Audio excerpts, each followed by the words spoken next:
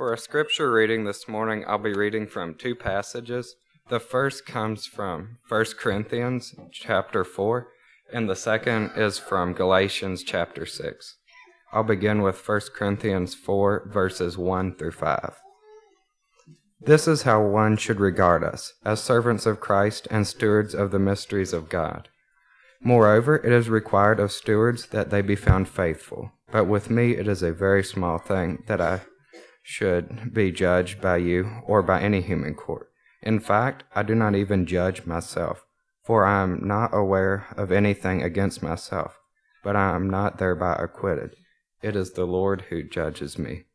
Therefore, do not pronounce judgment before the time, before the Lord comes, who will bring to light the things now hidden in darkness, and will disclose the purposes of the heart. Then each one will receive his commendation from God. Now turn to Galatians chapter 6. I'll be reading the first 10 verses.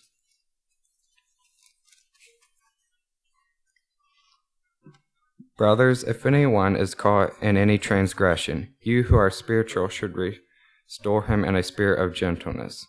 Keep watch on yourself, lest you too be tempted. Bear one another's burdens, and so fulfill the law of Christ. For if anyone thinks he is something when he is nothing, he deceives himself. But let each one test his own work, and then his reason to boast will be in himself alone, and not in his neighbor. For each will have to bear his own load.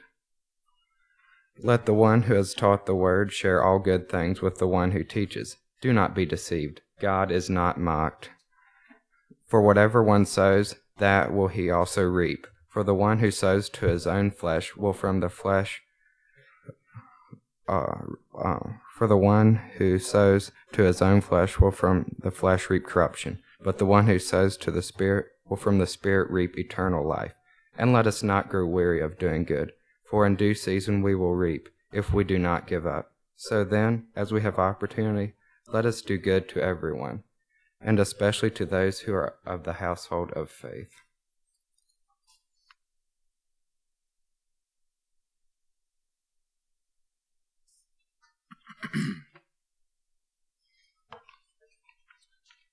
Grace and peace to each of you in the name of Jesus Christ. I invite you to turn in your Bibles now to the Gospel of Matthew, chapter 7. Matthew chapter 7, and we'll continue our study in the Sermon on the Mount from this passage this morning. If I recall correctly, your bulletins say Matthew 7, 1 through 14. We're going to go ahead and read that. We're really going to take verses about 1 through, can't you find it in my Bible, 1 through 6. We're going to spend our time on that, reference verse 12 briefly, and then we'll come back again and revisit the next section a bit later. I can confess to you that while I've spent hours and hours, and probably hundreds of hours, studying and teaching from the Sermon on the Mount, if I were to kind of put up a chart here of how much time I've spent studying which passages, you would see the chart plummet in chapter 7. And as I've assessed why that is, I think it really has to do that every time I've taught this, I've run out of time. And so by the time I got to chapter 7, I was just hurrying to get done and didn't have the time to really kind of delve more deeply into it. And I've kind of vowed to myself that someday I'm going to go back and spend a lot of time on chapter 7 because I felt like I was kind of skirting the surface of it. And this is a little bit of that process, though probably 3 sermons out of chapter 7 is still pretty thin, skimming. However, it's a passage that, incidentally, probably one of the most quoted verses in America today comes from this passage. And it's unfortunate, probably, that John 3:16, which used to be the most loved verse in America, has largely been replaced by Matthew 7:1, judge not that you be not judged. And unfortunately, in its popularity, it's probably abused more than it's used, because the context is not considered at all in its typical use in our broader American culture today. But as we move into this passage, it has a rather biting, that's a bad choice of words. Let me try again. The passage has a very sharp knife that it wields that cuts deeply into the human experience. At least I found it to be that way. And I'll also confess to you and to the Lord that I used to feel pretty good reading this passage and teaching it, and felt I held pretty high moral ground on this situation, and came to discover that that was indicative of my true problem. So I say that to warn you, but you may find yourself on the high moral ground. If you do, just know you're probably the exception. Matthew 7, we'll read verses 1 through 12. Judge not, that you be not judged. For with the judgment you pronounce, you will be judged. And with the measure you use, it will be measured to you. Why do you see the speck that is in your brother's eye, but do not notice the log that is in your own eye? Or how can you say to your brother, let me take the speck out of your eye, when there is the log in your own eye? You hypocrite! First, take the log out of your own eye, and then you will see clearly to take the speck out of your brother's eye. Do not give dogs what is holy, and do not throw your pearls before pigs, lest they trample them underfoot and turn to attack you. Ask, and it will be given to you. Seek, and you will find. Knock, and it will be opened to you. For everyone who asks receives, and the one who seeks finds, and to the one who knocks it will be opened. Or which one of you, if his son asks him for bread, will give him a stone? Or if he asks for a fish, will give him a serpent? If you then, who are evil, know how to give good gifts to your children, how much more will your Father who is in heaven give good things to those who ask him? So, whatever you wish that others would do to you, do also to them, for this is the law and the prophets. Let's pray. Father, the words of your Son Jesus are words of truth. And at times it's very difficult for us to hear truth, particularly as to how it applies to us. And it's so easy for us to hear truth as to how it might apply to someone else. But here you just penetrate deeply into that mindset. Call it out, expose it, and invite us to repent of our self-righteousness, to trust you anew, so that we might live toward others as we truly wish others to live toward us. Guide us in wisdom and understanding today for the glory of your Son, Jesus, we pray. Amen.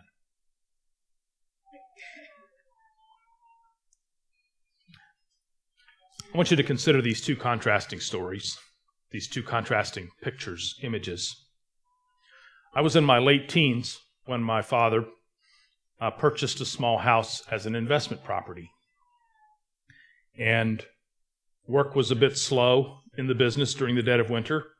So I helped another man do some of the remodel work on the outside of the building, outside of the house. And in the process, I got something in my eye. And it irritated me for the afternoon. I got home, was conducting a choir at that time, and so went to choir rehearsal that night and led the choir rehearsal. Came home, climbed into bed, tried to go to sleep. And every little twitch of the eye, this thing was just scratching and scraping. I tried some eye wash, couldn't get it out. So finally I got up, and fortunately my dad was still up. And I said, I can't sleep. This thing's hurting. It's painful. What am I going to do? And he said, well, let's call the family doctor. So we called Dr. Forbes, and this was now 11 o'clock at night. And Dr. Forbes answers his phone. This was small-town family doctor, and said, hey, come on down to the office. We'll have a look at it. Now, no, go off to the emergency room sort of thing, or, hey, we'll see you in the morning. No, come on down. So we drove the few miles down to the family doctor's office, and he put me out on the table and brought in this big old magnifying glass and looked down through it and had me hold my eye open, and he said, yes, you do have something in your eye. Gentle doctor that he was, he took some numbing drops and saturated the eye really good.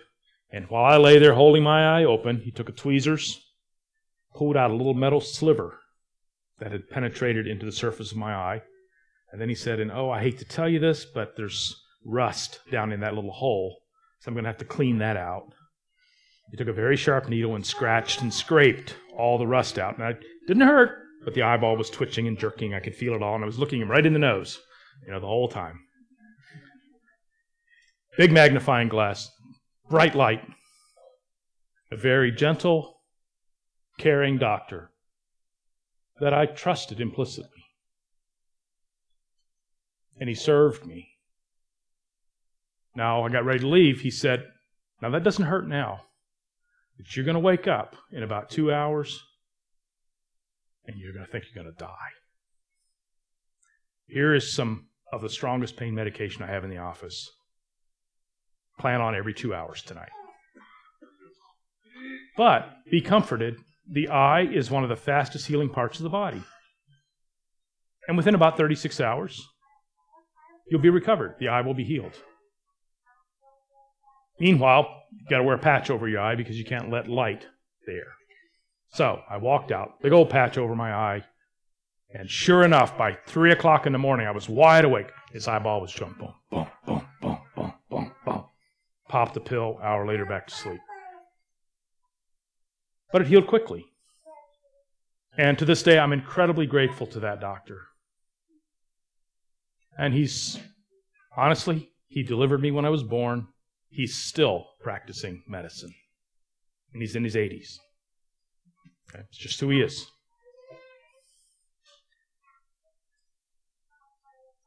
Contrast that to this picture. And it's the picture Jesus gives us of someone who has a speck in their eye. And there's someone else, a friend, someone who is in close proximity to that person, that looks them in the eye. I mean, those are friends. You look friends in the eye. You don't really look at strangers in the eye. It's the pathway to friendship, the pathway to relationship.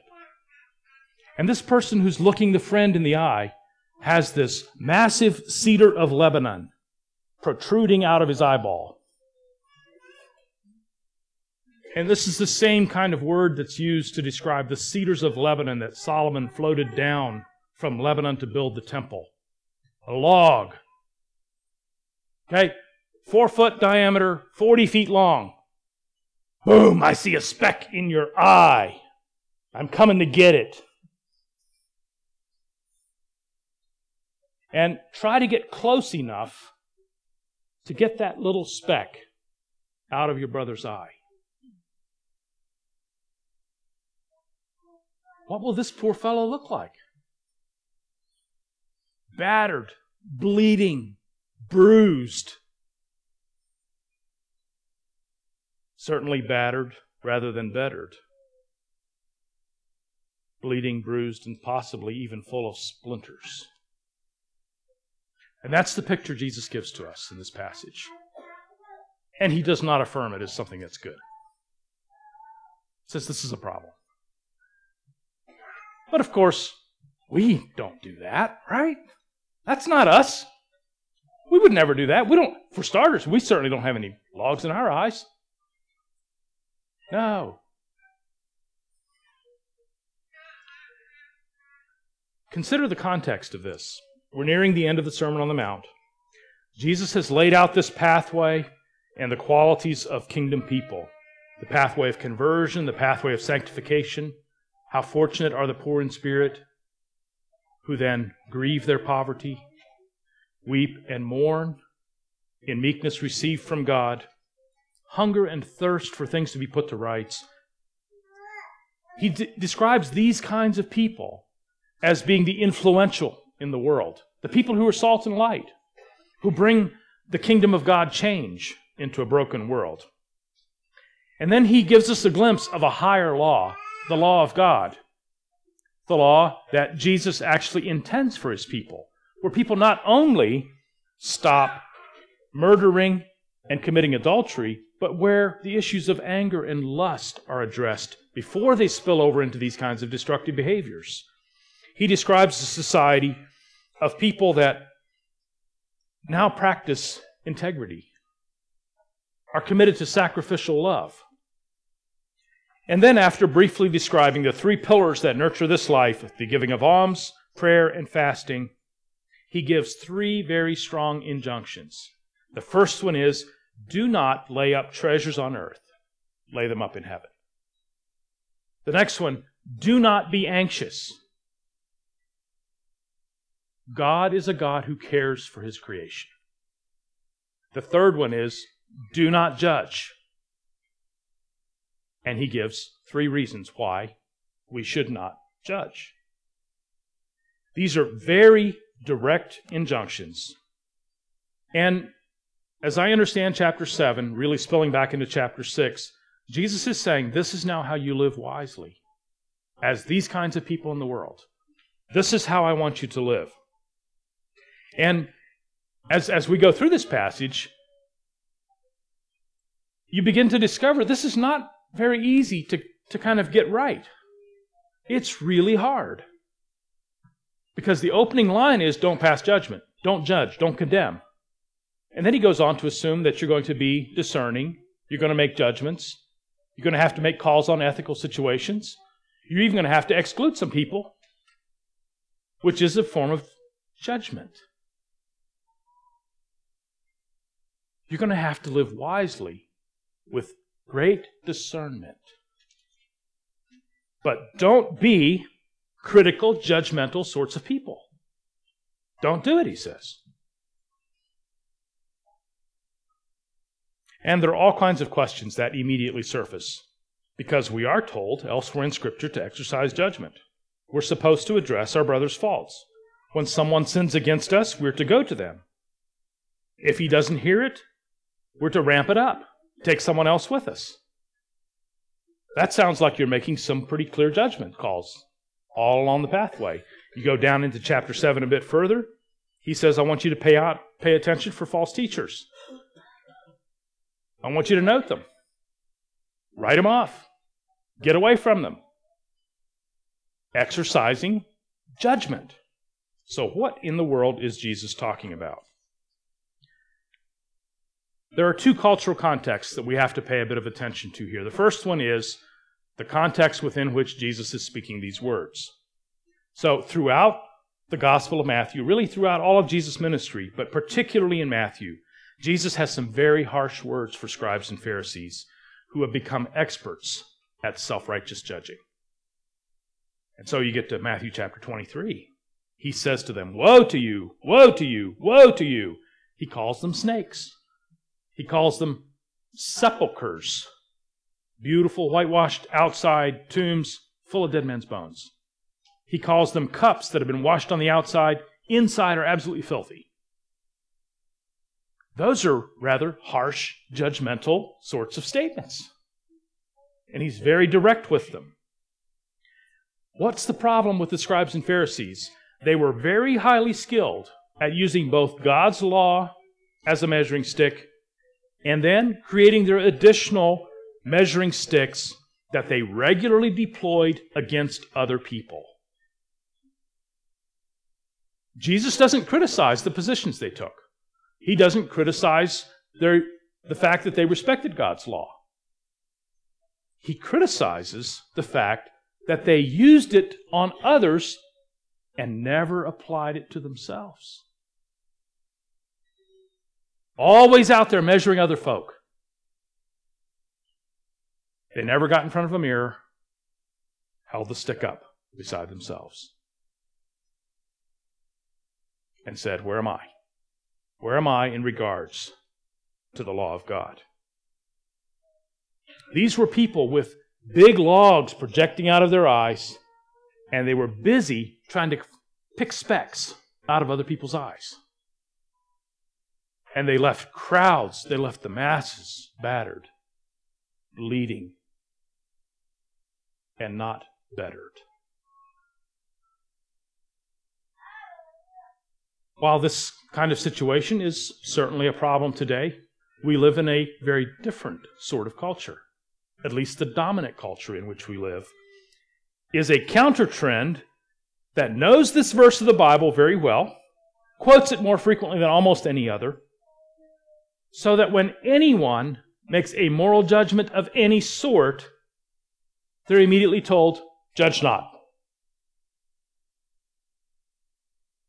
And so if you were to pass an opinion about divorce, or who should and should not get married, or about issues of sexual orientation, or a host of other things, you were to make any clear statements of right and wrong about some of those situations, someone's going to throw it back in your face and say, judge not. You don't have the right to judge on that issue. That's the culture in which we live. A pastor whom I know somewhat recently was out to dinner with his wife. And as they were having a meal, somebody from another part of the restaurant walks up to them and in very loud, provocative language calls this pastor a hater.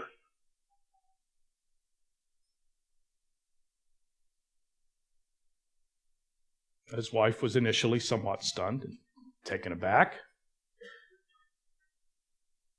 And of course, most people aren't prepared for that kind of public interaction. But as his wife reflected on it later, she said, you know, my husband is a hater. He hates the same things that God hates, the 7 things in the book of Proverbs. He hates divorce. He hates abortion. He hates the denigration of marriage in America today. And he's been very loud. He's been very outspoken in his pulpit and in his writing against the immoral trends. My husband's a hater. But he also loves you.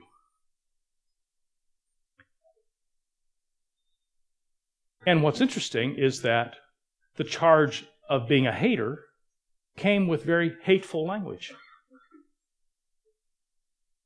But the person who was charging the other with being a hater was tolerant and viewed themselves as very tolerant while they were being hateful.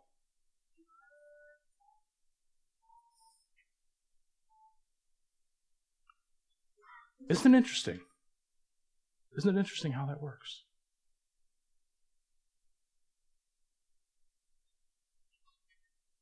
The stick we use to measure others,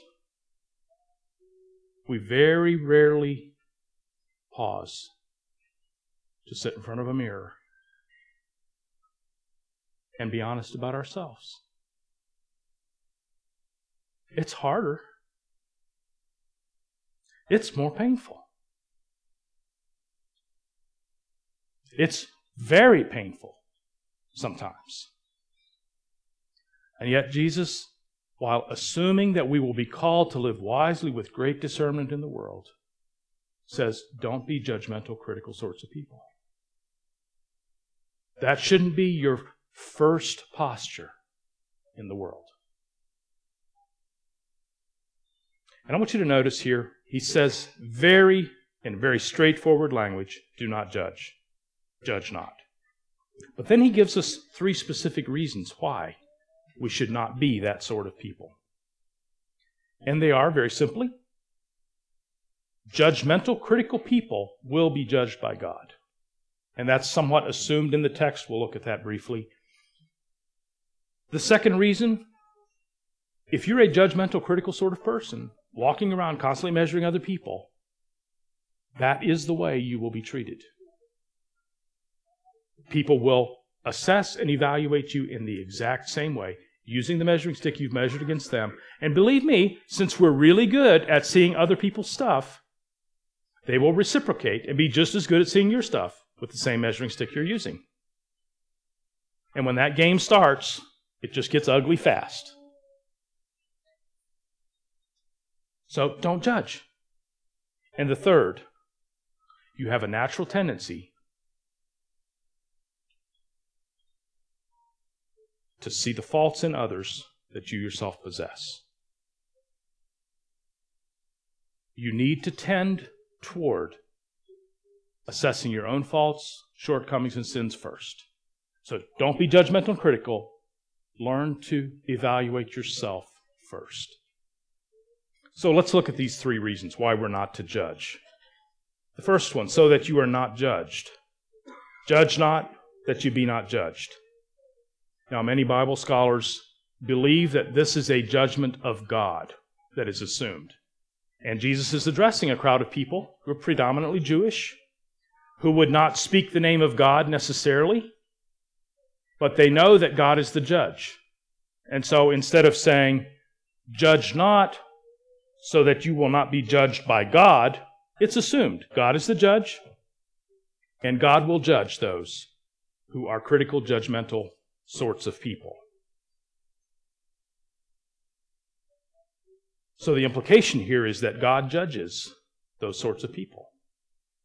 That's not what God wants for his people, and he will judge them.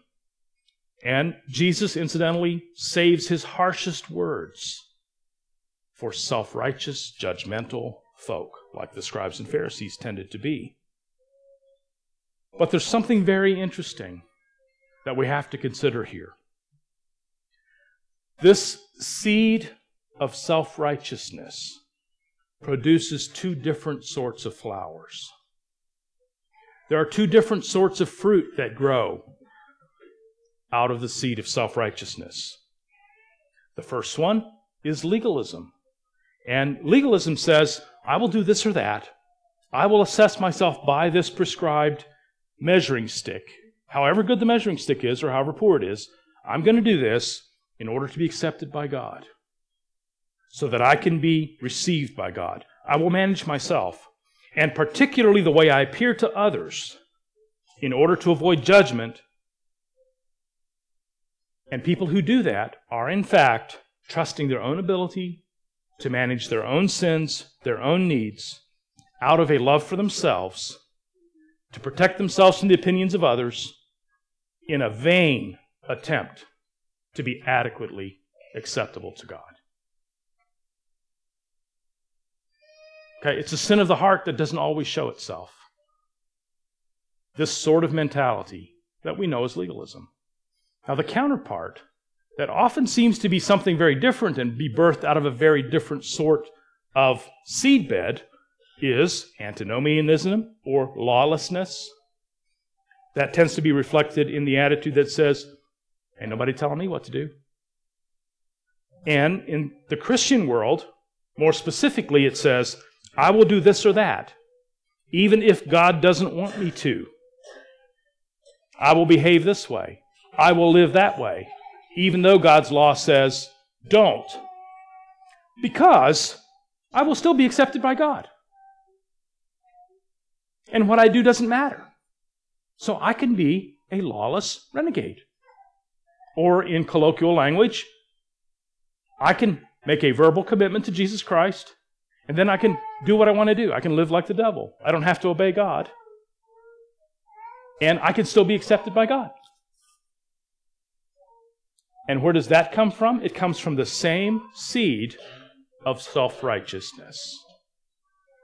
The very same seed births both legalism and antinomianism, or lawlessness. Both of them say, I will decide how I will be received and accepted and pleasurable or pleasing to God. And God can't tell me.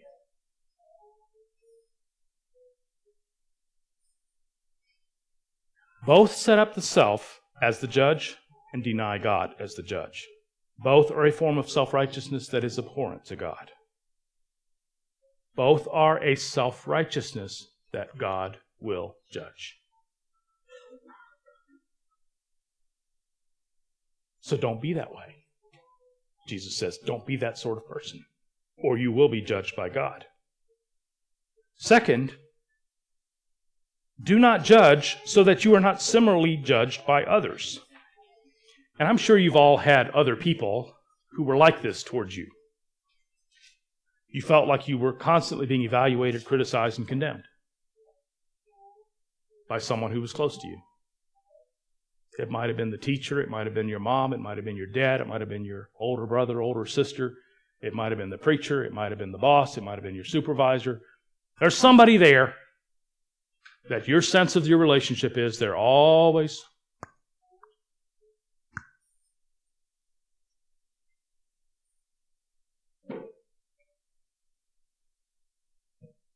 and when you're a critical person, constantly pointing out people's faults, you will find that same sort of evaluation being done of you. It's the way it works. Do you like living with that sort of evaluation, critique, and constantly being found to come up short? You like that? No. None of us do. So Jesus says, if you don't want to be treated that way, don't be that kind of person. Stop acting like that. And the third reason we are not to judge, be judgmental, critical sorts of people, he says, is because you ought to tend to your own faults first. Okay? Tend to your own faults first. When you look people in the eye, the closeness of friendship, is it the eye of faults or grace? Is it love or condemnation? Is it a gospel-tinted look that says, I myself am poor and destitute, and I'm grieving over my own sin. I'm grieving over you, a fellow sinner's sin, and the brokenness that we have contributed to the world. And I stand in meekness before the Lord to receive from Him His judgment. Like the Apostle Paul, I really don't even trust myself to judge myself. Okay? Jesus says, turn the eye to yourself first. Paul says, even when I do, I don't get it right. I don't even know my heart fully. And I'm going to have to trust God to judge me so that at the end of time, He will reveal all that has really been. And He's okay with God doing that. That's a very different posture to come to each other in a gospel-oriented, gospel-centered, gospel-tinted look into each other's eyes. These sorts of people, these beatitude sorts of people, are the merciful. They're the ones who hunger and thirst. Notice this. They hunger and thirst for righteousness, for things to be right. Believe me, they know the measuring stick. They know what ought to be. They're not ignoring it. They're not lawless people. They know exactly what Jesus' prescription is. But as they continually hold it up to themselves, they find out, I'm in need of God's grace. And when they encounter the speck in someone else's eye, they say, I'm in desperate need of God's grace. It appears that in this situation you are too. And they're able to assist. They're able to bear one another's burdens and so fulfill the law of Christ and be very cautious lest they themselves are tempted. That's a very different posture than one of self-righteous judging and condemnation and heaping criticism. It's a very different posture. But this is so tricky. And let me tell you, this is what happened to me yesterday. It's this tricky. It's so tricky that you, in fact, each of you listening here right now, are demonstrating in your own hearts whether or not you struggle with this seed of self-righteousness. And it goes like this. You hear these penetrating words of Jesus. Who is first in your mind? I hope so-and-so's listening. That is the fruit of the self-righteous seed in your heart. If you're sitting here and saying, God, be merciful to me, a sinner, look how desperately I'm inclined towards self-righteousness, then you don't have self-righteousness. If you're sitting here and you have other people flashing through your mind, I hope they're getting this. Yep, that's the seed of self-righteousness deeply planted in your own heart that Jesus is saying. You're being judgmental. You're judging. And I don't want that to be the first step. I want it to be you. I want it to be you. I had a few silent moments in the office. And I'm guessing 90% of you should have a few silent moments right now. You see, it's so easy to see other people who do this. It's so hard. It's so hard to see how we do it. But Jesus said that's the issue. That's the problem. And when you don't see how you do it, you actually live with this beam in your eye toward other people. Even when you think you're being gracious and loving and tolerant, you wouldn't pass judgment on anyone. You're calling them haters. That's how tricky this thing is.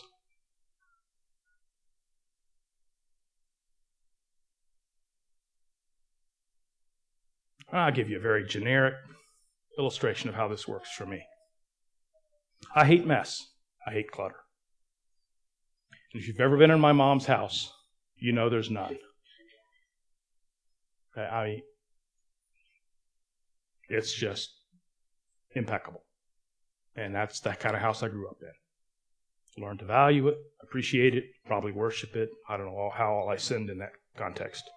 Judged everybody else for not having a tidy house and all that stuff. Can you guess what my spaces look like?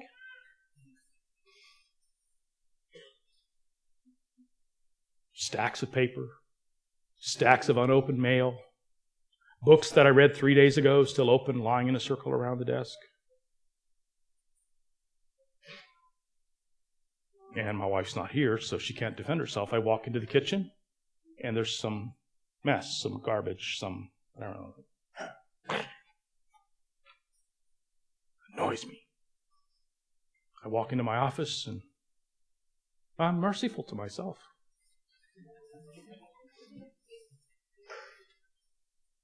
Very kind to myself. Very nice to myself.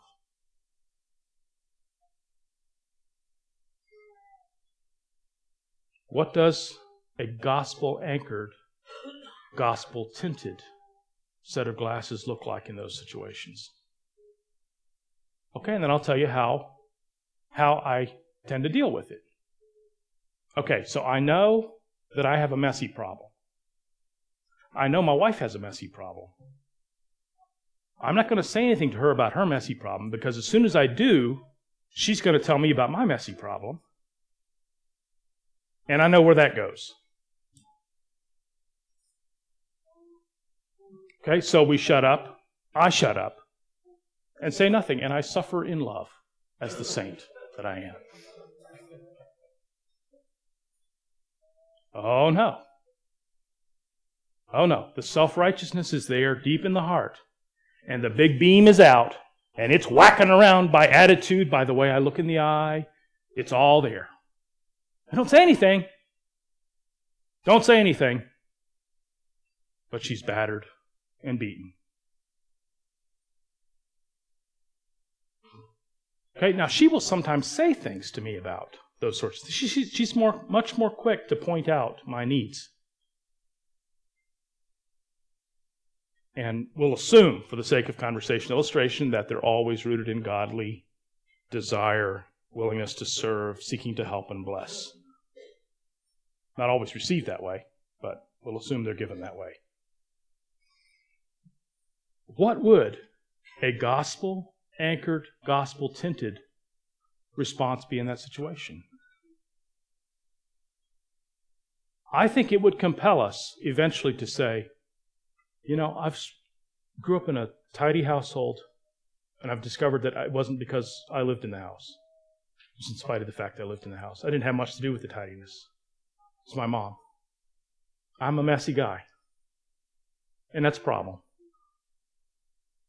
Could you help me develop some habits and disciplines so that I have a more restful order in my office? And I'm sorry for the way this inconveniences you sometimes. I go to work on that. And then maybe someday I could say, you've got this messy habit here in this part of the house that bothers me. Is there some way I can help you with that? Can we develop a different approach to this part of the house so that we bring some order and rest instead of the chaos that comes? I think that's more of a gospel-tinted serving. What would it look like if we as a church looked each other in the eye in those ways? Wearing gospel-colored glasses that says, I'm a broken creature myself. God's grace is so rich and poured out. I grieve over my sin and things that aren't the way they ought to be. I grieve over yours. I love you. And the opportunities come where we help each other, then speaking truth in love into those contexts. I think the glory of Christ would exponentially be increased in this body. To acknowledge a gospel-tinted view of judging, of judgment, of discernment, of living wisely, is to deal with the log in my own eye first. To repent and to be repenting. To sorrow and to grieve, but to know the mercy of Christ and His grace.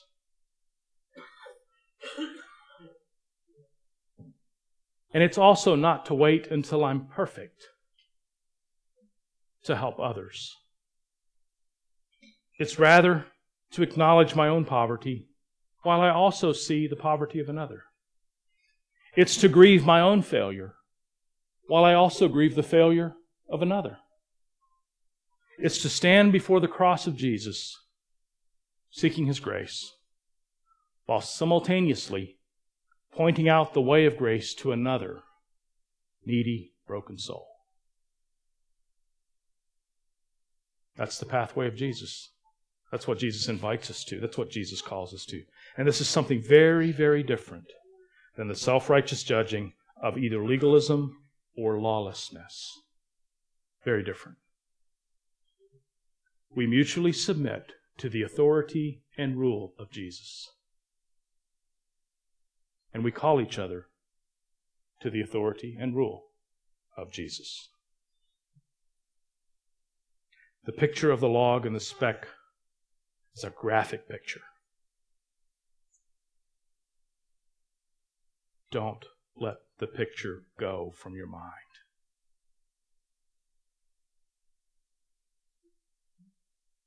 And Jesus reminds us, it's not how you want to be treated. You don't want people helping you with these big old beams sticking out of their eyes while they're trying to serve you. So don't do it to others. Do unto others exactly what you want them to do to you. As you wish others to do to you, do also to them. And then there's this little caveat tossed in. Even if you have the log extracted, you now see clearly. You have these gospel glasses on. You see clearly the measuring stick of the law of God. You place yourself before the grace of Christ alongside the measuring stick. Even when that's the case, you're still going to need to be discerning and wise with how you handle the truth of God. Because there are dogs and there are pigs. Dogs don't care about your pearls. They're not enamored by pearl necklaces and bracelets. They have no way of recognizing its value. No way. In fact is, you give them a husk of corn, they'll devour it trample the husk under. You give them a string of pearls, they'll trample them under. They have no discernment. I think Jesus is implying, as I'm teaching you the way of the kingdom, these are pearls of great price. People have sold everything to get a glimpse of my kingdom and of the new society I'm building. Be very discerning and wise with how you take the pearls of the kingdom and feed them to dogs. The immediate context is here. Dogs are Gentiles. They're pagans who do not know God. They do not know the law of God. Jesus said, I came to the household of Israel. Followers of Jesus, I'm giving you my pathway. But be very careful how you talk about it with those who do not know God. Because they'll have no regard for them. They'll trample them in the mire. And they'll come after you and just tear you to pieces. So even when you know, even when you have done the self-examination, you stand humbly before the Lord, that doesn't mean you say everything you know in every conversation, in every situation. You must learn that discernment. Wisdom teaches us that we don't address everything we see that is wrong. Wisdom teaches us that because I see it does not put me under obligation to say it.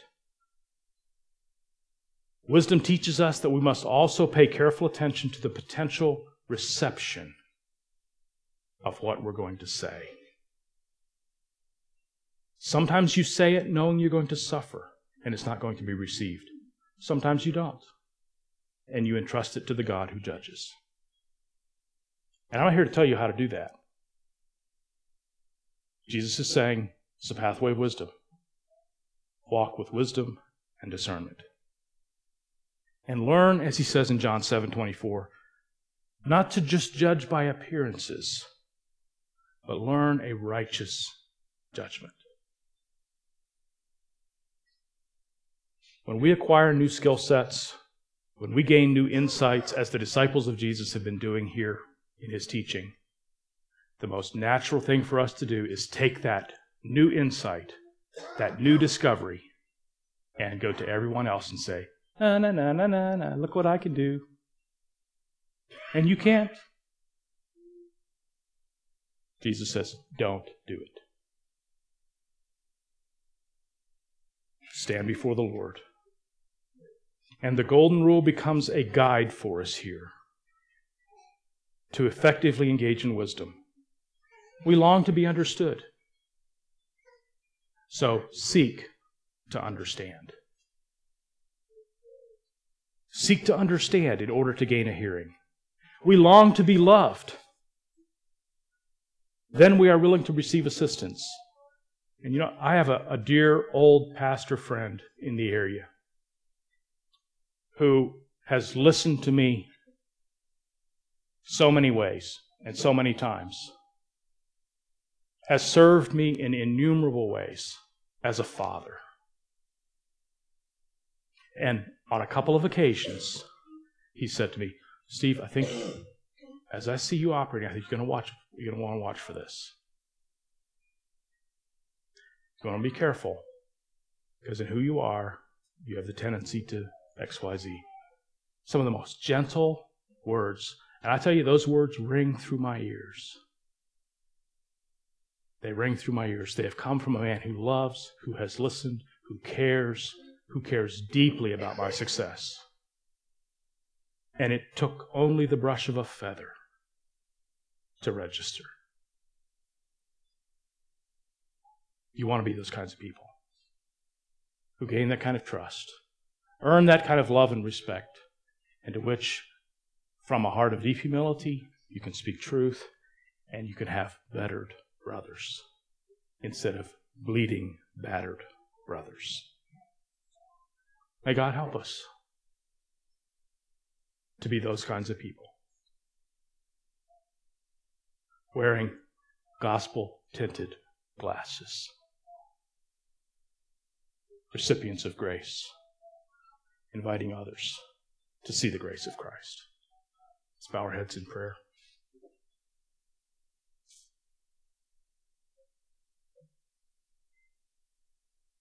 Father, your word has a way of just penetrating deeply into our hearts, exposing one of our most natural tendencies of self-preservation, self-justification. And as you, in your grace, bring that to light, lead us to repentance. As we bask in the grace that you lavishly pour out on us in our poverty, in our sorrow, may we turn to our fellow pilgrims and love them with the grace of the gospel in ways that would become of true service to your sanctifying purposes, so that we would be a body of believers who bear each other's burdens and so fulfill the law of Christ. A body of people who judge themselves and yet even are skeptical of their own ability to judge themselves, trust themselves completely to your judgment, are not critical, but learn to walk the pathway of wisdom and discernment, to love our neighbor well, so that we can bear their burdens together. That your sanctifying work would be done in this community of faith as we speak truth in love to each other for the building up of the body of Christ. Lord, how desperately we need your transforming work in our hearts to be that kind of people. And we pray this for Jesus' sake. Amen.